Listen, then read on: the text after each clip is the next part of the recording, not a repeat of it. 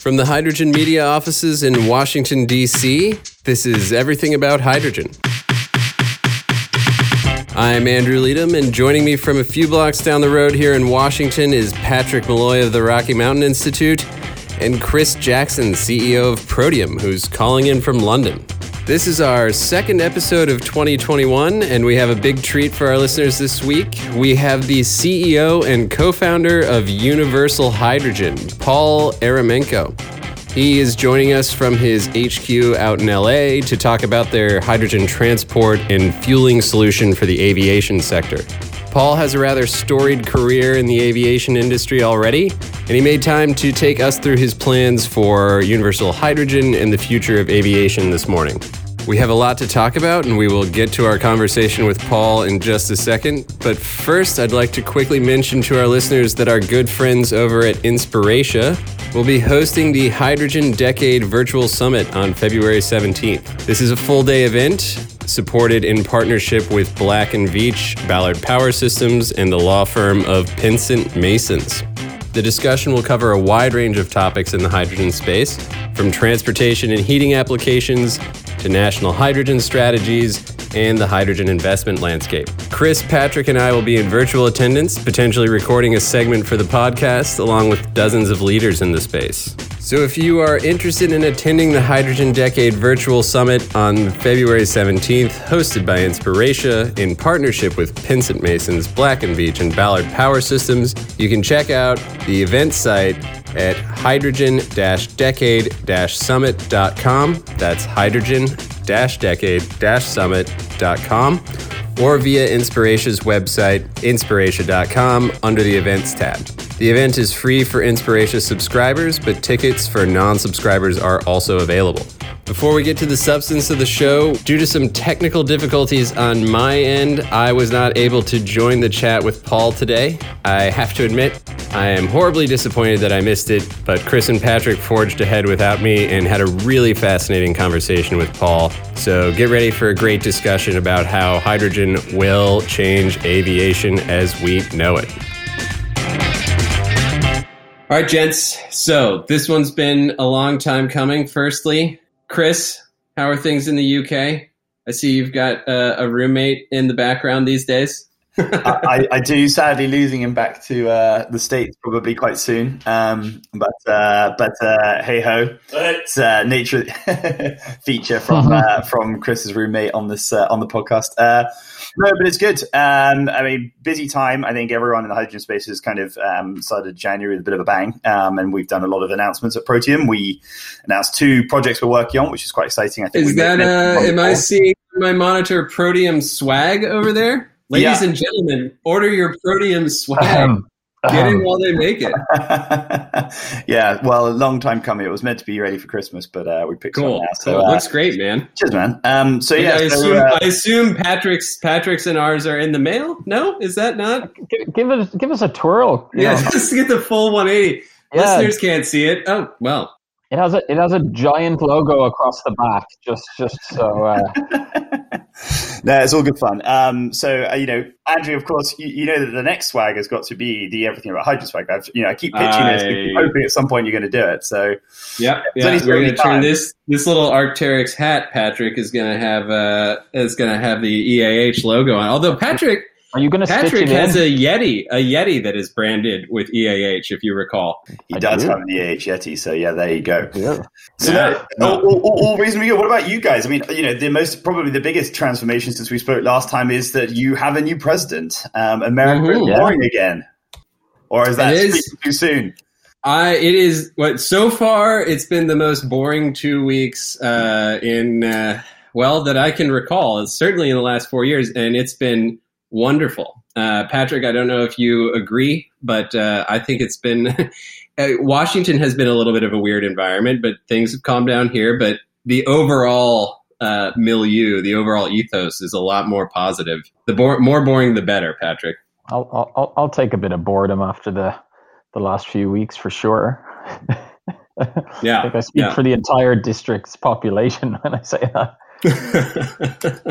So maybe, maybe keeping with the theme. I mean, there were quite a few big climate and energy related announcements as well from the Biden administration. I know everyone in the hydrogen world was saying all last year, we really need to see America getting more involved. We really want to see US leadership on this. And then, Biden seems to have done a lot. Maybe you can kind of give a bit of an overview.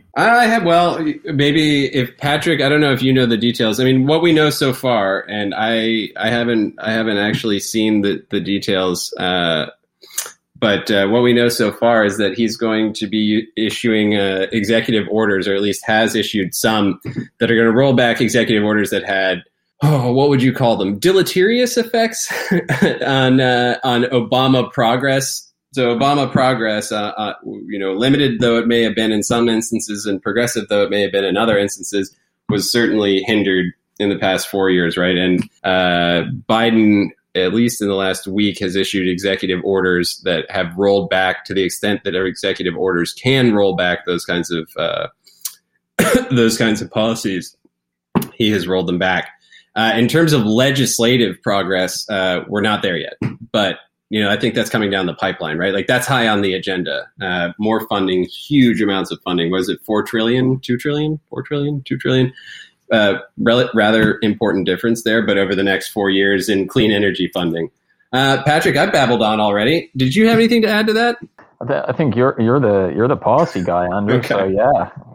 So I'm going to start catching up on the details of my policy discussions. Somewhere between 2 and 4 trillion, wasn't it? That's what I heard.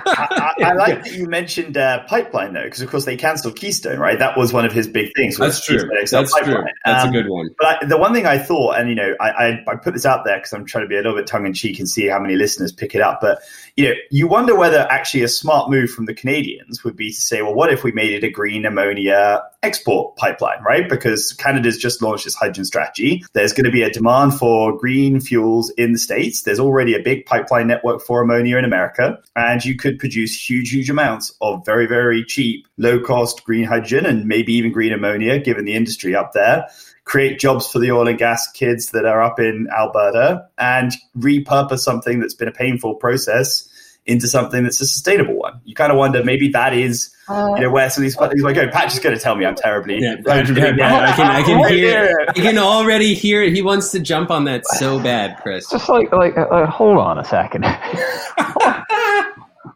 What capacity volume would the Keystone Pipeline have? On an annual basis, and what is the build out required? Like don't get me wrong, if Protium can land the size and volume of projects to supply the equivalent, maybe you've got something there, but it strikes me that that's a huge volume. Patrick, do you Chris and I are over here saving the world in our heads, and you just rain on our parade every time. I'm just trying to get you to save the world outside of your head. That's all I'm worried about. Well, no, as always, Patrick has been helpful. 830,000 barrels of oil a day was what they were looking to do with Keystone, right? So that was kind of the volume. So, another way of thinking about that is half of all the oil and gas produced, half of all the oil produced in the UK and Irish North Sea. There you go. See? Take that, Patrick. Now, who's got the technical details now? Way to go, Chris. Put them back in place. All right, guys, that being said, we can give Patrick a hard time on the next episode. We got a pretty cool one. I guess I'm going to be introing myself to do the intro here, it seems. Pretty cool guest that has been planning to come on the show. We talked to them back in November. They have been making some progress over the past few months, and I believe we're starting to see them quite a bit more. It's an early stage company called Universal Hydrogen. We've got Paul Aramenko, who's the CEO, coming on. And I could give you the general background from what I understand Universal Hydrogen to be doing. And I think, Chris, you probably are better suited to explain a technical side of it. But they are a hydrogen refueling infrastructure solution provider in the aviation sector. Would that be the correct way of summarizing that? as our listeners are going to find out, I'm sure whatever we think is the easy explanation, there's going to be more complexity to it than that. That's what I love to hear. So, but I mean, I think what is definitely worth just flagging here is the credentials behind the company and the aspiration. Paul is what, late 30s at this point, if that. But what we have is he started out at DARPA somehow. Well, I don't know if we could say started out at DARPA, but he was at DARPA, was head of the X-Wing, X-Flight. I know the X-Wing is from Star Wars. I got it. But headed up their X-Wing, X-Flight research group, moved to Google and was on one of their sort of skunkworks, the Google skunkworks world. Headed up that group, and then moved over to Airbus and was CTO of Airbus by age 35. I'm going off of my memory. Did that get me basically where we need to be? Yeah, it's a depressingly. Yeah, I'm 35, guys. I am 35, and the last time Airbus did not offer me the CTO position. Last time I checked. I certainly wouldn't be here talking with you guys, that's for sure. Oh, well, I mean, so clearly Paul's a better man than you then, Andrew. He is, 100%. 100%. But it'll be exciting to have him on. I mean, I think it's an incredible amount of, experience. And as you say, his credentials are fantastic. And it is a really interesting space. And having had Val from Zero Avia on this time last year, or close to this time last year, nice to be able to kind of show another part of the aviation story. And obviously, selfishly and shamelessly for Protium, we actually announced a grant in the hydrogen aviation space relatively recently with the government and with Zero Avia. So it's nice to maybe this is a sneaky since I see what's going to happen. If trends. Andrew, you ever realize this by now? This is just a shameless excuse, the podcast, for me to get interesting information out of companies. Well, also a point that I think we should raise is that evidently Ukrainian Americans are dominating the zero emissions flight world at this point. So. Between Paul and Val, it's pretty well taken over. Well, and battery electric, right? I mean, because the VTOL program that Paul was leading was battery, right? And Val's background was eMotorworks. So I think actually the most amazing thing that we haven't drawn is the fact that a lot of people who were in the battery world have gone into the hydrogen world, right? And they don't see them as competitors; they see them as complements. And I think that's kind of something we always talk about on the show. But actually, people like Paul and Val are really good validations in some way of the fact that they're not competitors; they are complements. Universal themes, guys. This is what we're discovering here. Patrick, do you have anything to add, or are we just going to get Paul on the line and you're just going to sit there? I'm excited. This is one that I think we've been looking forward to for a little bit, and also one that I think it's gonna surprise a few people. I think it's one worth definitely listening in and probably listening to again afterwards.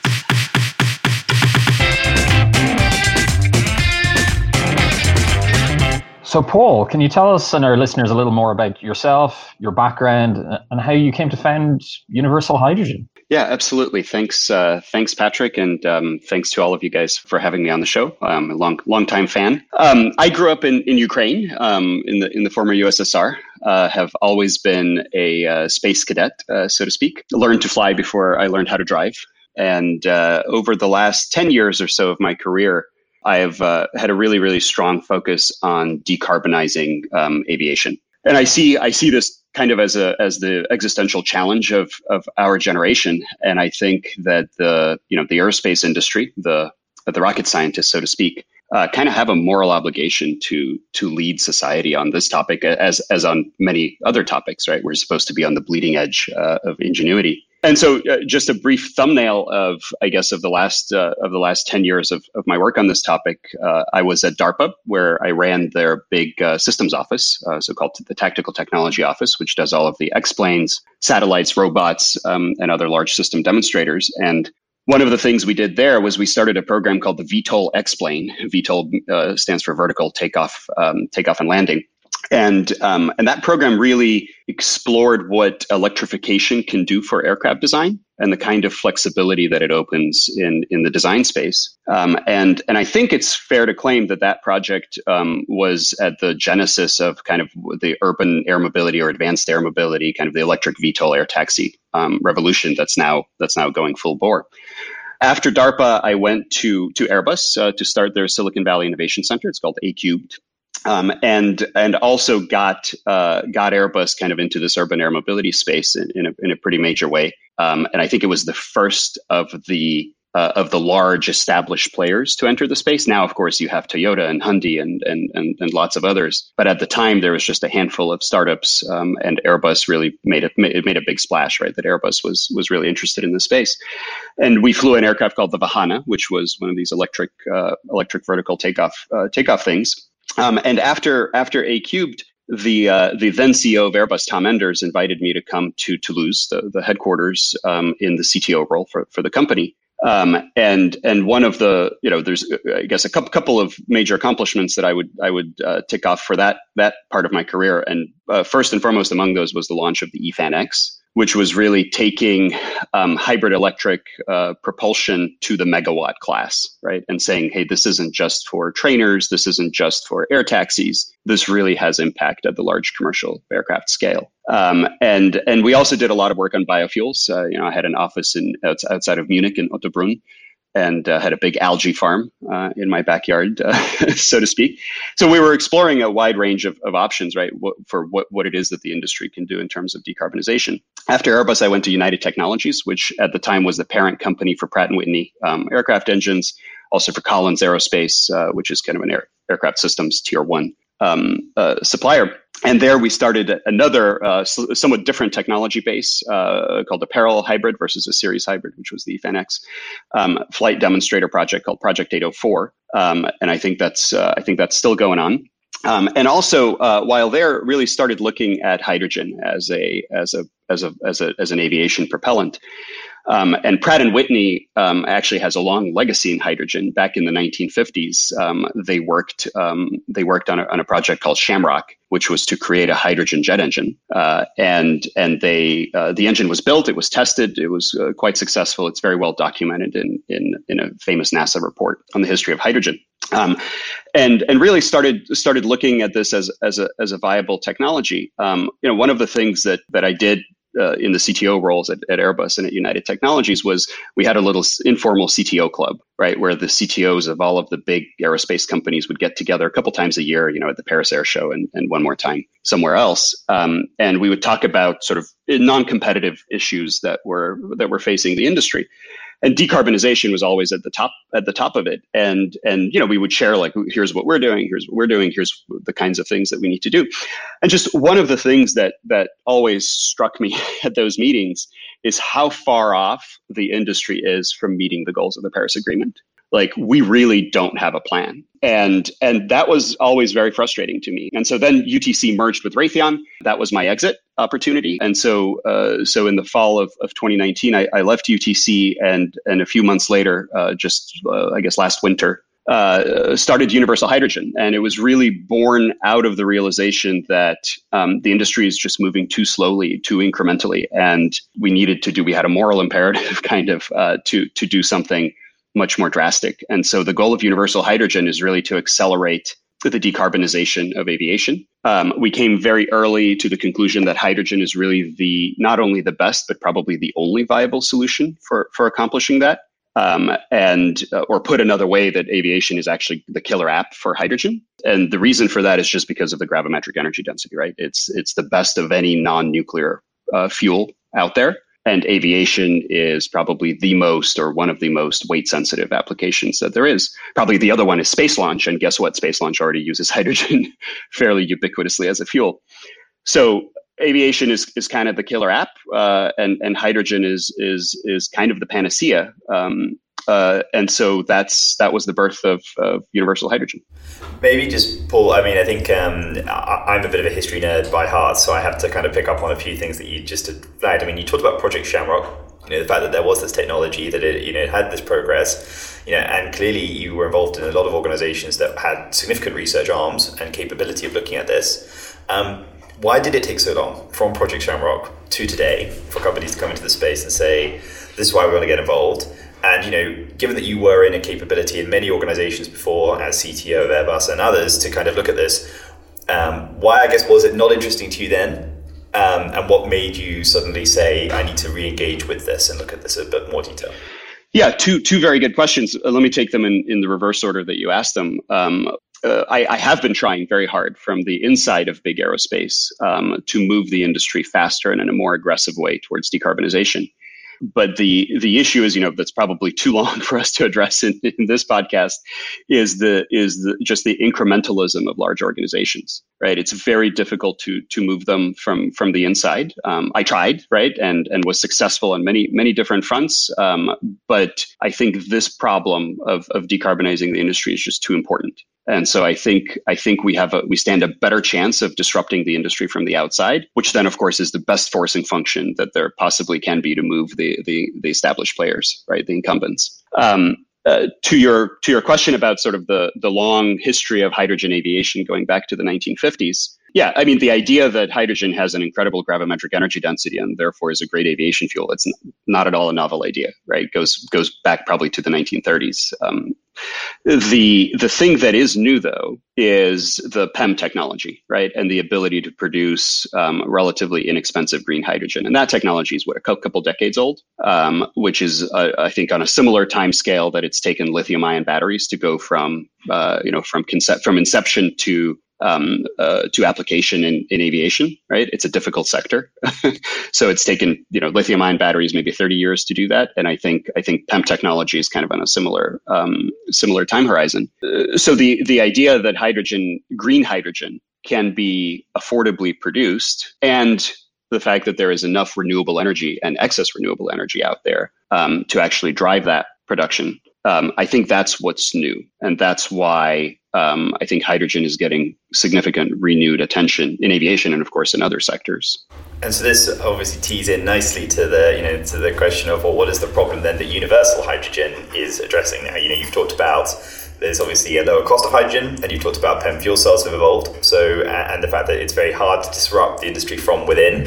So, how does universal hydrogen bring together those themes that you've just been talking about? Yeah, absolutely. So we didn't, as I think the history trajectory there elucidates, right? We didn't come to this with a preconceived product or technology that we wanted to sell. We asked the question of what will it take to make hydrogen aviation a reality in this new world, with these new technologies and the new economics of green hydrogen. And we basically found two gaps in the value chain. So one gap is on hydrogen distribution and bringing the hydrogen from points of production, which may be co-located with renewable energy projects, for instance, right? To points of consumption, which is the airports. And there is, I think, something like 17,000 commercial airports in the world. So you can't run a pipeline to every single one of those. And so a more traditional approach would be to truck it, right? And so then you truck the hydrogen, you have to build a storage reservoir at the airport for the hydrogen, and then you have to buy a fleet of hydrogen fueling trucks. And all of that represents a very significant capital expenditure that somebody would have to undertake, right? Infrastructure expenditure, whether the airport or the airline or governments or some combination thereof. And so that is one problem that we wanted to address is there another way to do hydrogen distribution that is less capital intensive and easier to lower the barrier to adoption? And then the second one is there's no actual certified hydrogen powertrain for aviation. And aviation certification is it's a thing, right? It takes a long time. It takes some pretty unique know-how to be able to do that. The good news, though, is once the certification basis is established by the regulators, which is FAA, EASA, right, CAA in the UK. Once the certification basis is established, which are the criteria by which these powertrains would be certified, it lowers the barrier for future certification efforts to go through that process. And hydrogen fuel cells in their own right are not an issue of first impression for aviation. So like fuel cell APUs, auxiliary power units for aircraft, have been talked about. There's an SAE standard on fuel cell safety for aviation. Right, so it's a pretty well studied topic. Electric motors are also not a new issue of first impression, and I talked about some of those projects, right? EFAN-X, Project 804. There have been a lot of other smaller aircraft that have flown, Pipistrel, Siemens, and other companies. But what is an issue of first impression is an end-to-end hydrogen powertrain, right? And so, what are the coupled failure modes between an electric motor and a fuel cell and a hydrogen supply on an aircraft? And so that's really the second question or the second pain point that we sought to address with universal hydrogen is, hey, can we bring the first hydrogen powertrain through certification and to market at a commercially relevant scale to get the regulators familiarized with the technology and sort of pave the way for future hydrogen aircraft. Yeah, and just to kind of follow that theme a little bit, I suppose, thinking about both the actual technology kind of deployment solution and also the scaling, it'd be interesting just to kind of maybe walk through what Universal Hydrogen's technology play and positioning is, and specifically what details maybe you can share that kind of show the value in the aviation space specifically versus things that folks might have heard, other use cases that folks might be more familiar with. Yeah, absolutely. So first of all, let me describe the business model, and then I'll dive into the specific technologies, right? So our business model, I like to analogize to the Nespresso business model, right, which is the coffee capsules. So we don't grow the coffee, right? We don't produce the hydrogen. We partner and look for green hydrogen offtake opportunities. We package the hydrogen into a capsule that allows the hydrogen to be transported over the standard shipping freight network, right? So the intermodal containerized freight. So you basically put these capsules in shipping containers. They go on trucks, they go on ships, they go on boats. You get them to the airport, and again, they're treated as freight. So we know how to load cargo in and out of aircraft and move it around the tarmac. So no new equipment is needed. You don't need a hydrogen fuel truck. You don't need a storage reservoir on the airport. Basically, minimal new infrastructure has to be built. And the intermodal freight network is a really, really efficient way of moving stuff around the world. So the cost works out very, very favorably. Now, as with Nespresso, right, we have to build the first coffee maker. Otherwise, nobody cares about your capsules. And so that's what we're doing with our regional aircraft powertrain, which is a retrofit, which allows us, it's a simpler certification process to do it as a retrofit. It allows us to get to market much faster. So we are aiming to be in service in 2025. But on the other hand, we would like other people to build coffee makers that are compatible with our capsule technology. So we monetize the hydrogen supply, not the aircraft. And we're not trying to be in the aircraft business. We're not trying to be an aircraft OEM. In fact, we want to partner with as many people and get them to build hydrogen airplanes that are compatible with our distribution network and with our capsule technology. So that's the model. Now, in terms of what are the techno bricks that enable that, right? So we have two flavors of capsules, so to speak, for the regional market. And of course, for different size airplanes, you'll have a different scale of capsule as well. And we can talk about the other market segments beyond regional. But so for regional, we have a high pressure gas capsule, and we have a liquid capsule. They are form factor equivalent. And so they are interchangeable on a per flight basis. So an airline can choose to fly a particular flight on a high pressure gas capsule or on a liquid capsule. You get about 30% better range out of the liquid capsule. On the other hand, obviously liquefaction is a pretty energy intensive process. There are some logistical constraints on the time to transport the liquid capsule before you either have to start venting the liquid or consuming the liquid. And I'll talk a little more about what that is. So those are the two capsule technologies. Then we have a logistics planning tool called Protium Planner, which allows us to optimize for a given airline footprint, and given what is their fleet, what are the flight destinations, the route network, the frequencies, load factors, et cetera. And given the points of supply for green hydrogen that are in the vicinity of their footprint, as well as the freight network, the overlay of what are the freight routes by truck, by train, and by ship, it allows us to basically optimize the transportation of hydrogen from production to consumption, right, to each of the airports, ensure that we can guarantee a particular quality of service, and of course computes the price, right, of what that nets out to for the airline. So that's kind of on the logistics side. Then on the powertrain side, we are developing a 2 megawatt class powertrain. And so 2 megawatts basically gets you a good chunk of the regional market. It gets you the two most popular regional airplanes that are out there is the Dash 8, which is made by de Havilland Canada, and the ATR 72, which is ATR is a consortium between Airbus and Leonardo. Or I should say JV between Airbus and Leonardo. And so both of those airplanes are about 2 megawatts per side. And so the 2 megawatt class powertrain allows you to retrofit both of those aircraft. We don't do the fuel cell, so we partner with Plug Power on the fuel cell. And basically, it's an adaptation of their latest ProGen line of fuel cells, lightweighted for aviation use. And we are partnering with MagniX for the motor to provide that. And MagniX is also a startup, a little more mature than we are. So they're just about to scale up production of electric motors for aviation, specifically designed for aviation use. And then one other bit to enable the powertrain, right? Again, it's not enough to just put a fuel cell and connect it to a motor. You got to have an energy management system that's wrapped around it. And so that takes care of the thermal, and it takes care of, preloading the fuel cell and making sure that when the pilot guns the throttle, for instance, they get a pretty instantaneous response out of the system. And so that energy management system is something that we have developed ourselves because it didn't exist. And so those are kind of the technology building blocks. And I can talk a little more about the capsules maybe, because there's some unique sort of secret sauce on that front. Basically on the gaseous hydrogen capsule, the key drivers for aviation are weight and certifiability, right? Those are the two, weight and safety. And so on the weight front, we are able to get a significantly better mass fraction than a standard, composite overwrap pressure vessel. Can I be a bit rude and just dive in here? Go for it. I can see that, because I'm conscious that I'm trying to process this, and I'm pretty sure our listeners will be listening to this, going, "Oh my god, right? Okay, have I written this all down? Do I understand it?" So maybe just taking a step back, capsules, right? So I think people are probably a little bit more familiar with BYD or Avia, who've got very conventional pressurized containers, if they've seen a bit about pressurized aviation, or maybe they've heard of people like Alakai that are talking about cryogenic.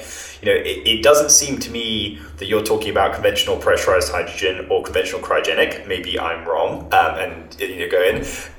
Just to clarify, are these capsules separate from a hydride style solution or a liquid organic hydrogen carrier solution? Maybe you can explain what term you would use to classify these capsules as just, I guess, a starter for 10. And then it is a question, but, how would you describe visually what these things look like?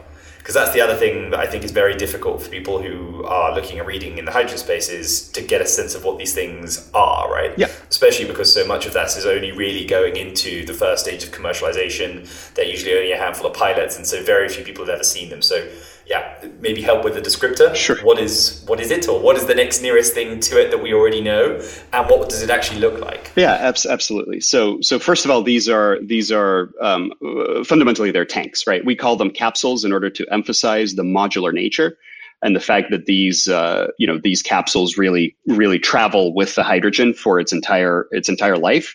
So they're not fuel tanks in the way that you may move fuel from one vessel to another in the hydrogen logistics chain. So that's hence the different nomenclature. But fundamentally, they are just a hydrogen vessel. They are pill-shaped.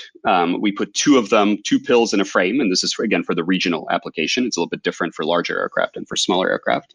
They're about 6 feet long, these pills, right? So they span the width of a regional aircraft fuselage. And like I said, there are two flavors. One is high-pressure gas. So there's no hydrides or anything like that. It's just hydrogen at 850 atmospheres. And the kind of the neat thing about it is not just a composite overwrap pressure vessel. And so our approach has been to try to optimize weight and try to optimize for certifiability from day one. And so, in a composite overwrap pressure vessel, you basically have a carbon epoxy composite that is responsible for confining the hydrogen, for holding the pressure, for providing the impact and abrasion resistance, and any sort of shock loads, right? So everything is pinned on this one structural approach. Our approach is different, which is to say that we will have one layer per function. And so there is a hydrogen confinement layer, which is a thin membrane. Then there is a pressure confinement layer or pressure vessel layer, which is it's a carbon braid, but it is epoxyless. So it's just a three-dimensional carbon woven kind of sock, if you want to think about it, that goes around the membrane and holds the tensile force, right? It provides the tensile strength, but it doesn't have any other requirements, right? So it doesn't provide the impact resistance. It doesn't hold the hydrogen. It's just there to confine the pressure. That saves an incredible amount of weight in epoxy. Then outside of that, we have a very thin Kevlar layer, which is responsible for the impact and abrasion resistance. And then, as I mentioned, two of these capsules go into a frame, and that frame takes the shock loads from a crash landing, for instance, right? That you have to certify. You have to be able to certify this for. So by separating the functions across the different layers, it gives us about a 17% mass fraction, right? So that's almost 2x better than a typical Type 4 composite overwrap pressure vessel. And it gives us a much easier path to certification because, again, you just have to verify that each layer does one thing. So that's the gaseous capsule approach. Does that help paint a picture, Chris?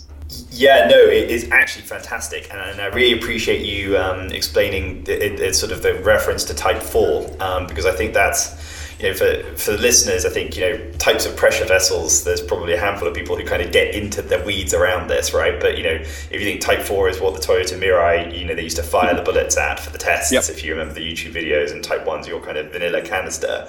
I mean, the fact that you've got that layering in there is fascinating. It makes such a huge difference to understand how you're going through that. And of course, weight on those containers is hugely sensitive. I mean, Patrick always talks about this for transport. So the fact that you can do that with multiple layers inside and you get that 2.5x weight drop is interesting. I'm guessing that the per unit cost is much higher, but that is offset by the fact that you're using it in an aviation context, and therefore the weight gain offsets that, which again is your killer app point from the beginning, right? Yep. It's, you know, you can overcome all those things because of the way that it's configured. So that was really interesting. Yep.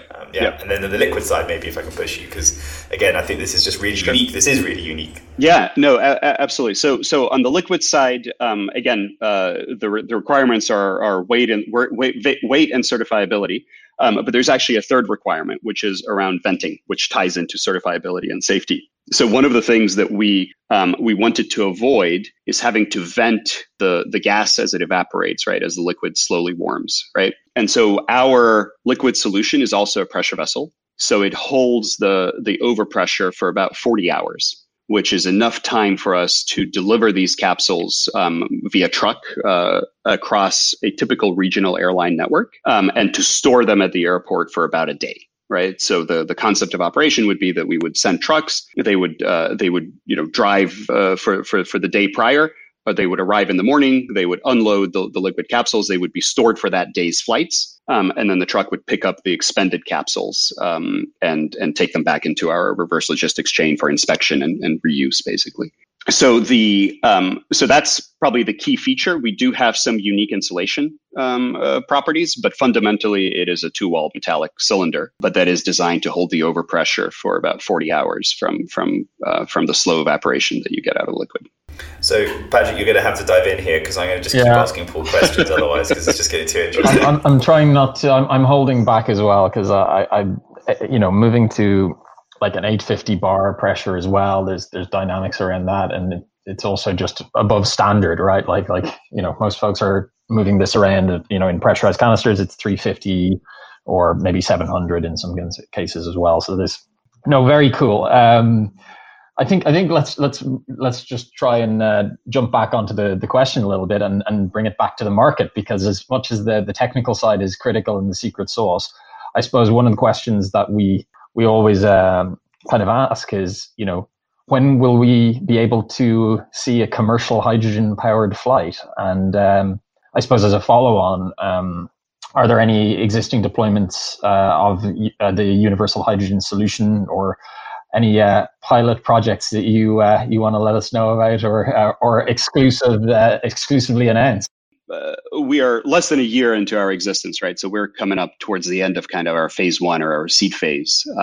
And we are just starting to build full-scale hardware, right? So we've done detailed engineering design. We've done some subscale prototyping. And we are just now, over the next 3 months, by the end of Q1 or so, we expect to have a full-scale gaseous hydrogen capsule, a full-scale liquid hydrogen capsule, and a subscale powertrain.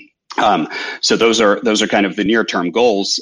In terms of when do you see this on the market? So we are targeting the regional application because we think we can get there quite quickly with mature fuel cell technology, with mature motor technology, right? So no invention really necessary beyond, I guess, the lightweight storage that I described. So we think that, and because we're pursuing this as a retrofit, it is a simpler path to certification that gets us to market by 2025. And so these are 40 to 60 passenger aircraft, and we lots of enthusiasm from airlines. So we would expect there to be first commercial flights in 2025. Experimental flights would be in 2023. Now, there are other market segments, obviously. We just saw the regional one as a really good way to start making a difference and start flying hydrogen at sort of commercially relevant scale, but also to provide a proof point both for smaller and bigger aircraft. And so let me just talk for a minute about that. So on the smaller side, I mentioned the urban air mobility or advanced air mobility kind of eVTOL air taxi revolution that's happening. Obviously, those have yet to come to market. Lots of activity in that space. They've yet to come to market. Most of the first gen vehicles, except maybe for Alakai, as you mentioned there, are lithium-ion battery powered. And that limits their range and limits their passenger capacity. So typically they would be 2 to 4 passengers and sub 100 kilometer type ranges. Hydrogen, we've done some conceptual design. We have no interest in, again, being an aircraft maker in that space, but we want other aircraft makers to see the benefit of hydrogen and to bring hydrogen solutions to market. So we've had discussions with pretty much all the major players in that space and done some conceptual design for what a hydrogen, and actually would be a hydrogen battery hybrid, where you would use the hydrogen for the entire duration of the mission. So hydrogen fuel cell electric motor type powertrain. And you would use the battery to augment for hover only during the hover regime. So that downsizes the battery. And the hydrogen gives you the range. And so overall, that tends to save, it tends to cut the weight of the entire propulsion system by about half. And the volume by about 2/3, which is pretty incredible, and gives you pretty substantial range extension on those vehicles. So a lot of the players in that space are now starting to look at this kind of hybrid hydrogen battery solution as their second gen vehicle. And so if you sort of forecast a little bit, read the tea leaves on when might that come to market, I would expect that first gen vehicles, different companies make different claims, but let's say on average, if we squint, it'll be maybe 2024, 2025 will be the first commercial service for a lithium ion powered vehicle, and maybe 2027, 2028 for a hybrid hydrogen battery urban air mobility. And so that's kind of that's smaller than regional, obviously. And then on the larger end, and this is where it becomes really interesting from a climate impact, really moving the needle on the Paris Agreement, if you will, is the single aisle or narrow body, right? So this is the A320 class, Boeing 737 class. Both Airbus and Boeing are going to replace that class of aircraft with a clean sheet design in the 2030s, probably early to mid 2030s, and that's I think that's a pretty well known fact. And I think Airbus has been far more vocal about looking at hydrogen as a solution for that clean sheet aircraft. But obviously, if Airbus moves, I think we can all reasonably expect that Boeing and maybe even Comac, right, the Chinese aircraft maker, will have to move. And you can apply hydrogen at that scale. It probably would be a combustion approach versus a fuel cell electric approach, because the motors, now you're talking, instead of 2 megawatts per site in the regional, you're talking 20 megawatts. And you get into really high voltages and the power distribution system gets really heavy. So I think for the early 2030s, that would almost certainly be a hydrogen combustion type architecture. But we think that the fuel system, it still makes sense to have these modular capsules that don't require any infrastructure, that are removable from the aircraft. And that provide this very flexible fuel distribution, low cost and flexible fuel distribution system. And so obviously we're very bullish on that. And most passenger miles in the world are flown by that class of aircraft. And then in the much longer term, right? But the longest route that aircraft would fly would be like Heathrow to JFK, right? Like So if you're talking Heathrow to Sydney, right, that's a different story. That's typically a wide body or twin aisle aircraft, right? This is the A350 787 family. And that's harder, right? Because while hydrogen is great from a gravimetric energy density, it's not so great from a volumetric energy density perspective. And for the global kind of routes, you start running into volume problems. And so probably for those aircraft, you would really need a different configuration than a standard tube and wings aircraft. So you would have to move to something unconventional, like a blended wing body configuration, which has really good volumetric properties. So there's lots of volume in that configuration. And so you could potentially do a global route. But that's a radical departure in everything from design tools to materials, right, and other things that the industry. These are the ones that look a bit like the Australian boomerang type structures, wasn't it? I think, Patrick, you were sharing the photos of the Airbus, kind of the curve shape. I mean, that's what you're really driving at for, isn't it? It's where you're sort of completely throwing kind of the conventional perception out the window and doing something different. Exactly. And so that's probably realistically kind of a 2040s play. which in any case is about the right time frame for the successor to the A350 and the 787 to start coming online. So that's and by then you really could have the full gamut of commercial aviation, from the very small, from the 2-seater air taxi, all the way to the 300 passenger plus airliners flying on hydrogen. And so that's the future we're fighting for. It's very cool. I suppose just very quickly as a kind of a follow on, I know you've painted a pretty clear kind of timeline for the deployment potential at different ranges and whatnot. And I suppose one question that kind of jumps to mind when we talk about deployment is around the immediate barriers or constraints in deploying the technology. I just wondered if you have a sense. I know you said the regional aircraft, you're pretty confident that's a first kind of entry point, and that's pretty rapidly deployable. Like what constraints are there maybe in the next kind of tier up, or what things could accelerate your ability to get into that particular market? Yeah, honestly, we don't see a huge number of technological obstacles, right? I mean, again, hydrogen has been around for a while. It's been studied in a variety of different applications. I think the biggest obstacle in this whole aviation story with hydrogen is certification.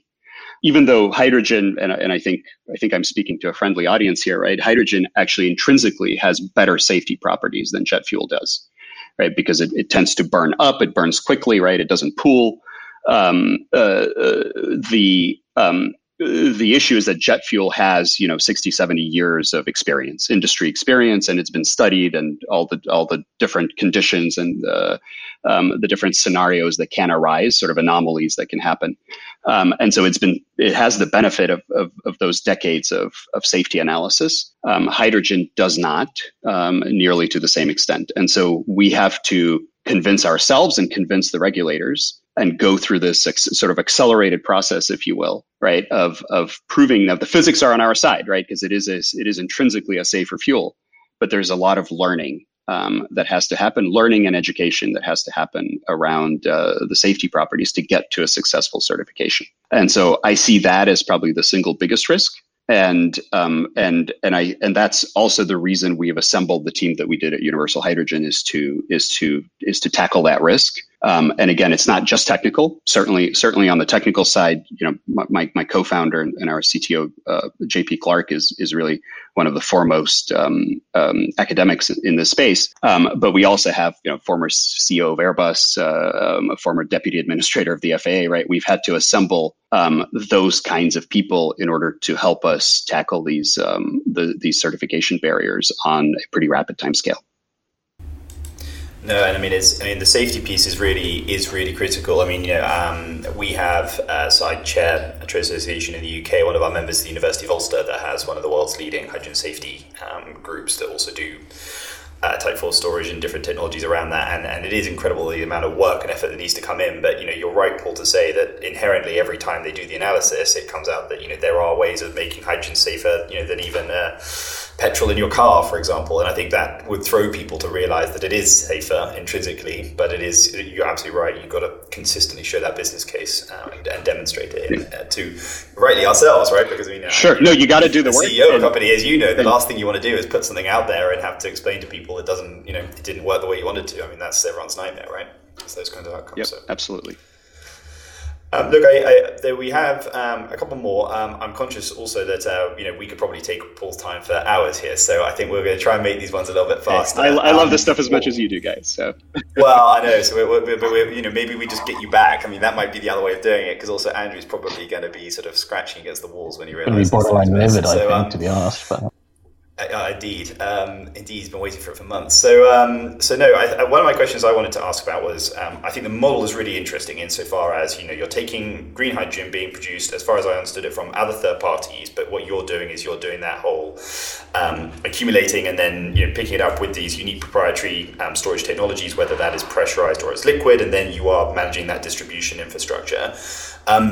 Something that comes up a lot at the moment is the idea of multimodal fueling hubs, and the idea of airports as being a hub for both, the taxis, the buses, the ground vehicles, as well as the aircraft, and that being a big way of helping to build out scale and also helping to tie everything in together. Is there any reason, or is there any thought at the moment within Universal Hydrogen around how your proposition might be adapted into some of those other transportation frames, and therefore instead of it just being a distribution mechanism for the aviation space, it could also work in, I appreciate probably not passenger cars, but other return to base functions, like for example a bus that is shuttling from the car park to the main terminal, or the ground vehicles that are working to and from within the base. Maybe you could talk a little bit to that, and I guess more broadly the challenges in infrastructure around the model that you have. Yeah, I mean, in general, I think the modular fueling approach is applicable to just about every mode of transportation that benefits from the flexibility, right, of not having a massive amount of fixed infrastructure, fueling stations or production sites built up all at once. The specific capsule technology that I described is really optimized for weight and safety certification. So those are relevant factors in every transportation mode, but relevant to different degrees. And so it is more expensive than a standard off the shelf capsule that you might buy, but it has these benefits that are pretty unique to aviation. I think that there are other capsules that can be designed and optimized for other modes of transportation, right? Where the trade-off, for instance, between weight and cost, or the certification, the stringency of the certification regime may be a little bit different. And we're certainly looking at those. Again, aviation's our killer app and also our passion, so it comes first. But we're absolutely looking at the other verticals and seeing what is the sweet spot in terms of a modular fueling solution for those.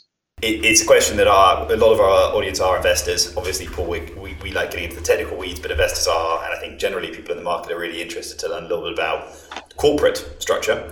So maybe you can talk a little bit about how many of you are there, where are you based, and a little bit about who some of your early funders are, and of course, anything you can share, any exclusives would be delighted to have, but I'm pretty sure that Kate will tell you off if we pry too hard. Yeah, no, absolutely. So we are a team of about 15 today, and have been for the last 9 months of our existence. Very heavily focused towards engineering. Although we just recently added an eminent chief commercial officer to our team who does a lot of the airline relationships. We are in Los Angeles, although a lot of the team, we were sort of a child of the pandemic, right, as a company, if you will. So we were founded as a distributed company. All the hardware work is being done in LA. Our COO, Jason Chua, and I are both in LA, and a big chunk of the engineering and technical team is here, but also pockets around the world. Our investors so far are so there are two kind of primary investors. One is Trucks, which is a Silicon Valley transportation and mobility fund, quite well known one. And the second one is Plug Power, which is also our fuel cell partner and green hydrogen offtake partner for large swaths of the world. Overall, I guess forward-looking financial stuff is challenging to discuss. So I think the only thing I think I can say is that overall, sort of over the course of the next four and a half years to get to market, this is about a $300 million project. Of which we think about 180 or so will need to be equity financed, and the rest would be a split between debt financing and non-dilutive government funding. And the debt financing obviously would go towards more capital assets, right? So things like tooling and jigs for capsule manufacture, flight test aircraft, things like that.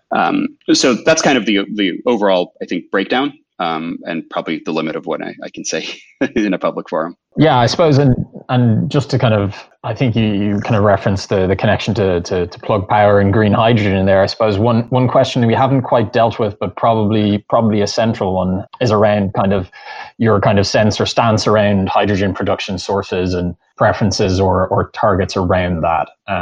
Just wondering what your view is. Yeah. So first, we are 100% green hydrogen because, again, we are in this first and foremost because we are passionate about decarbonizing air travel, and so we are not compromising on the source of hydrogen. Right? There cannot be carbon in the production of the hydrogen. And then I think if I understood the second aspect of your question is maybe around the economics of green hydrogen a little bit. So in order to break even, meaning that in order for a hydrogen regional airplane to operate at the same unit economics, and unit economics in the aviation market are typically cost per available seat kilometer or cost per available seat mile, we need green hydrogen to be at about $3 per kilogram. And then we add about 60 cents on top of that for distribution and the amortization of the capsules, right? And things like that.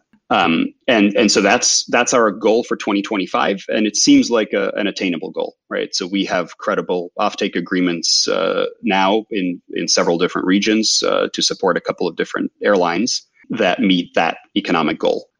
Now, that's not just there's a lot of things that factor into that unit economics, right? One is, for instance, that a fuel cell has a much lower maintenance footprint than a jet engine does, right? Because it's at a stable thermal environment, there are no moving parts, right? So you can see how maintenance might be significantly cheaper. The other element that plays in our favor is the fact that a fuel cell electric powertrain is actually more energy efficient end to end than a turbine engine. So all of that helps a little bit, right? Meaning that on a pure energy equivalence basis, we can actually take hydrogen that's a little bit more expensive than jet fuel, and still get equivalent or better operating economics. But then, of course, if when hydrogen drops to the $2, $1 per kilogram range, as the industry seems to think that it will, and a lot of the suppliers seem to be willing to commit to. At that point, right, the economics become far superior to conventional jet fuel powered aircraft, and so that value proposition, and actually because airlines tend to enter into long-term fuel contracts, we're able to give them the benefit of some of that forward pricing even in 2025. So the value proposition for airlines is a pretty compelling one, right? We're not just reliant on eco-warrior passengers and government pressure to drive hydrogen adoption, but the economics are actually favorable. Look, I mean, I think we could probably spend easily another hour. I was just looking at the time going, Patrick, can we justify another question? But I think we're probably pushing the line. Paul, maybe if we give you 30 seconds to share something that you feel we missed, something that you would like to add as a final word or final thought for our listeners, that'd be great. And then we'll let you go. No, you guys ask great questions, and I think we have a shared passion for this topic. So thanks for the invitation. Delighted to be here, and very happy to engage with your listeners on Twitter at Paul Eremenko. Fantastic. Well, look, Paul, thank you so much for coming on the show. Really excellent. And we'll keep you in touch, and we'll probably have to get you back on. I'm sure if our listeners are anything like us, and they usually are, then they'll have just as many questions.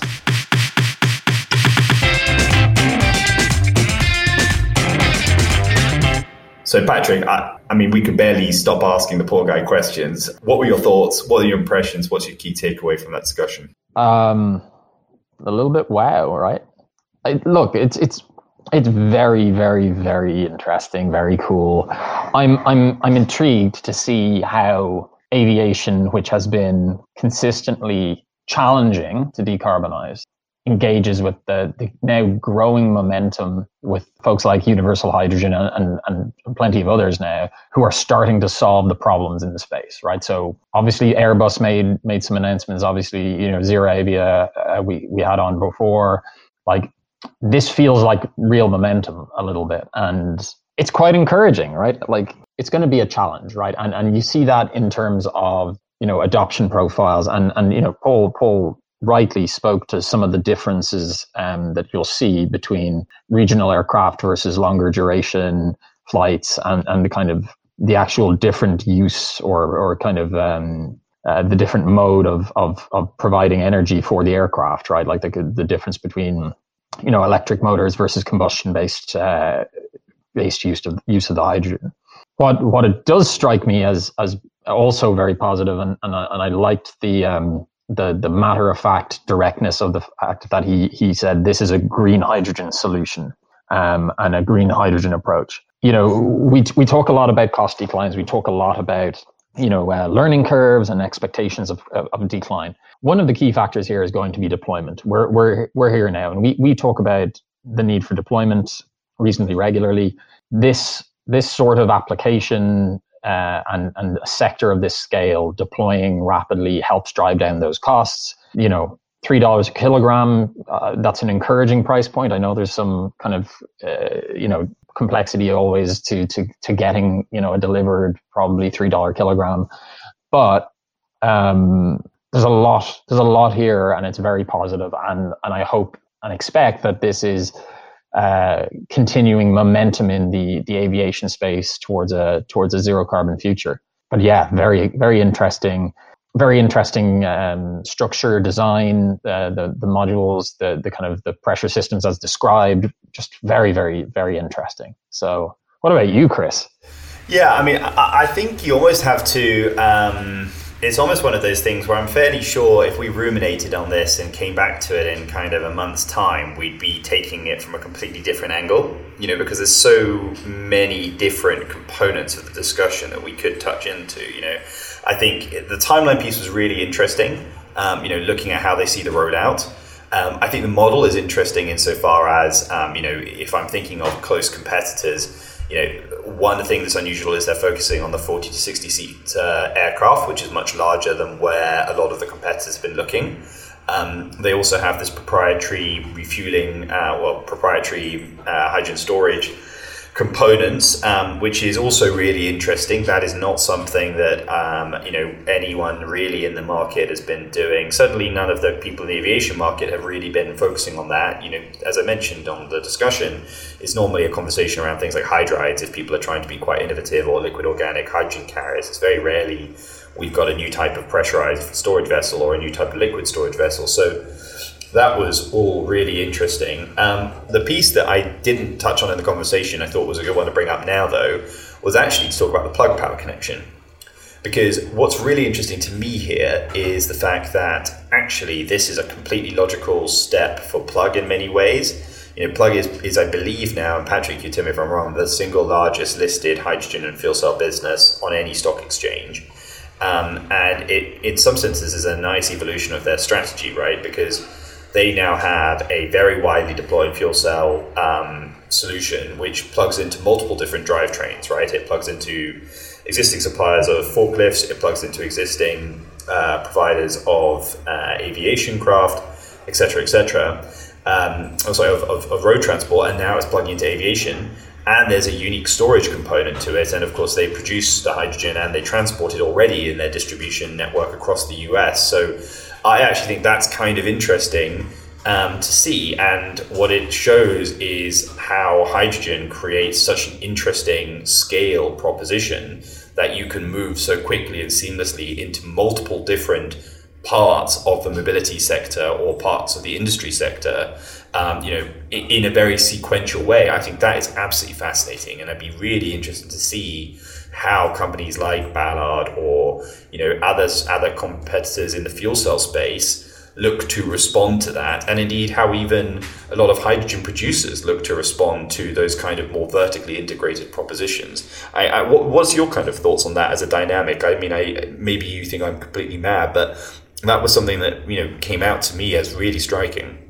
I suppose it makes sense to a degree anyway, right? And I suppose reflecting on it a slightly different way, in every conversation, in every webinar, in every chat, eventually we come back to the chicken and egg question. And when you start to get into the kind of the nuts and bolts, you and I know this well. I think quite a few folks have spoken on it before as well. But the transportation storage challenges become significant, and then the risk of non-alignment between supply and demand, right, is a risk factor for both parties, right? As you start to move into a kind of a position where you can show value and show pipeline and consumption, right? So you can supply or produce and also drive that supply resource to provide lower cost, right? Drive down the cost attached with supply, and also attach that to a multi-market potential sector. I think there's some opportunity there. But this will all go back to market design, right? So what is our market when it gets mature? or more mature going to look like? Are we going to see a more integrated market? Are we going to see international trade? Are we going to see the exports? And there's definitely some folks who are looking at that and looking at the prospect of being able to produce more effectively in different locations and ship to market points. But yes, like fundamentally, it's going to be it's a bold move for sure. It's interesting to see how that'll kind of like functionally play out for them. But by the same token, this isn't necessarily different than what we've seen with electric vehicle manufacturers who, have gone from procuring battery solutions from OEMs in that space to then just acquiring the OEMs and producing a vehicle with an in-house battery, right? So yeah, I think there's some interesting dynamics to it. I'm curious, really, to be honest, from that side of the table, how they came to that choice, right? But yeah, I think watch this space. That does it for us here today at Everything About Hydrogen. A huge thank you to Paul Eremenko, CEO and co-founder of Universal Hydrogen, for making the time to join us on the show and explain how he and his team are planning to use hydrogen to decarbonize the future of aviation. Thank you as always to Patrick and Chris for their masterful co-hosting abilities and hard work on the show. And as you know, we love to hear from our listeners here at Everything About Hydrogen. If you have any questions for us or our guests and would like to get in touch with us, please send us an email at info@h2podcast.com or find us on Twitter at About Hydrogen. Lastly, if you enjoy the show, please leave us a 5-star review on Apple Podcasts, Spotify, or wherever you get your podcast content. It really does help us promote the show and reach a larger audience. Thanks again for listening, and we hope you'll join us next time on Everything About Hydrogen.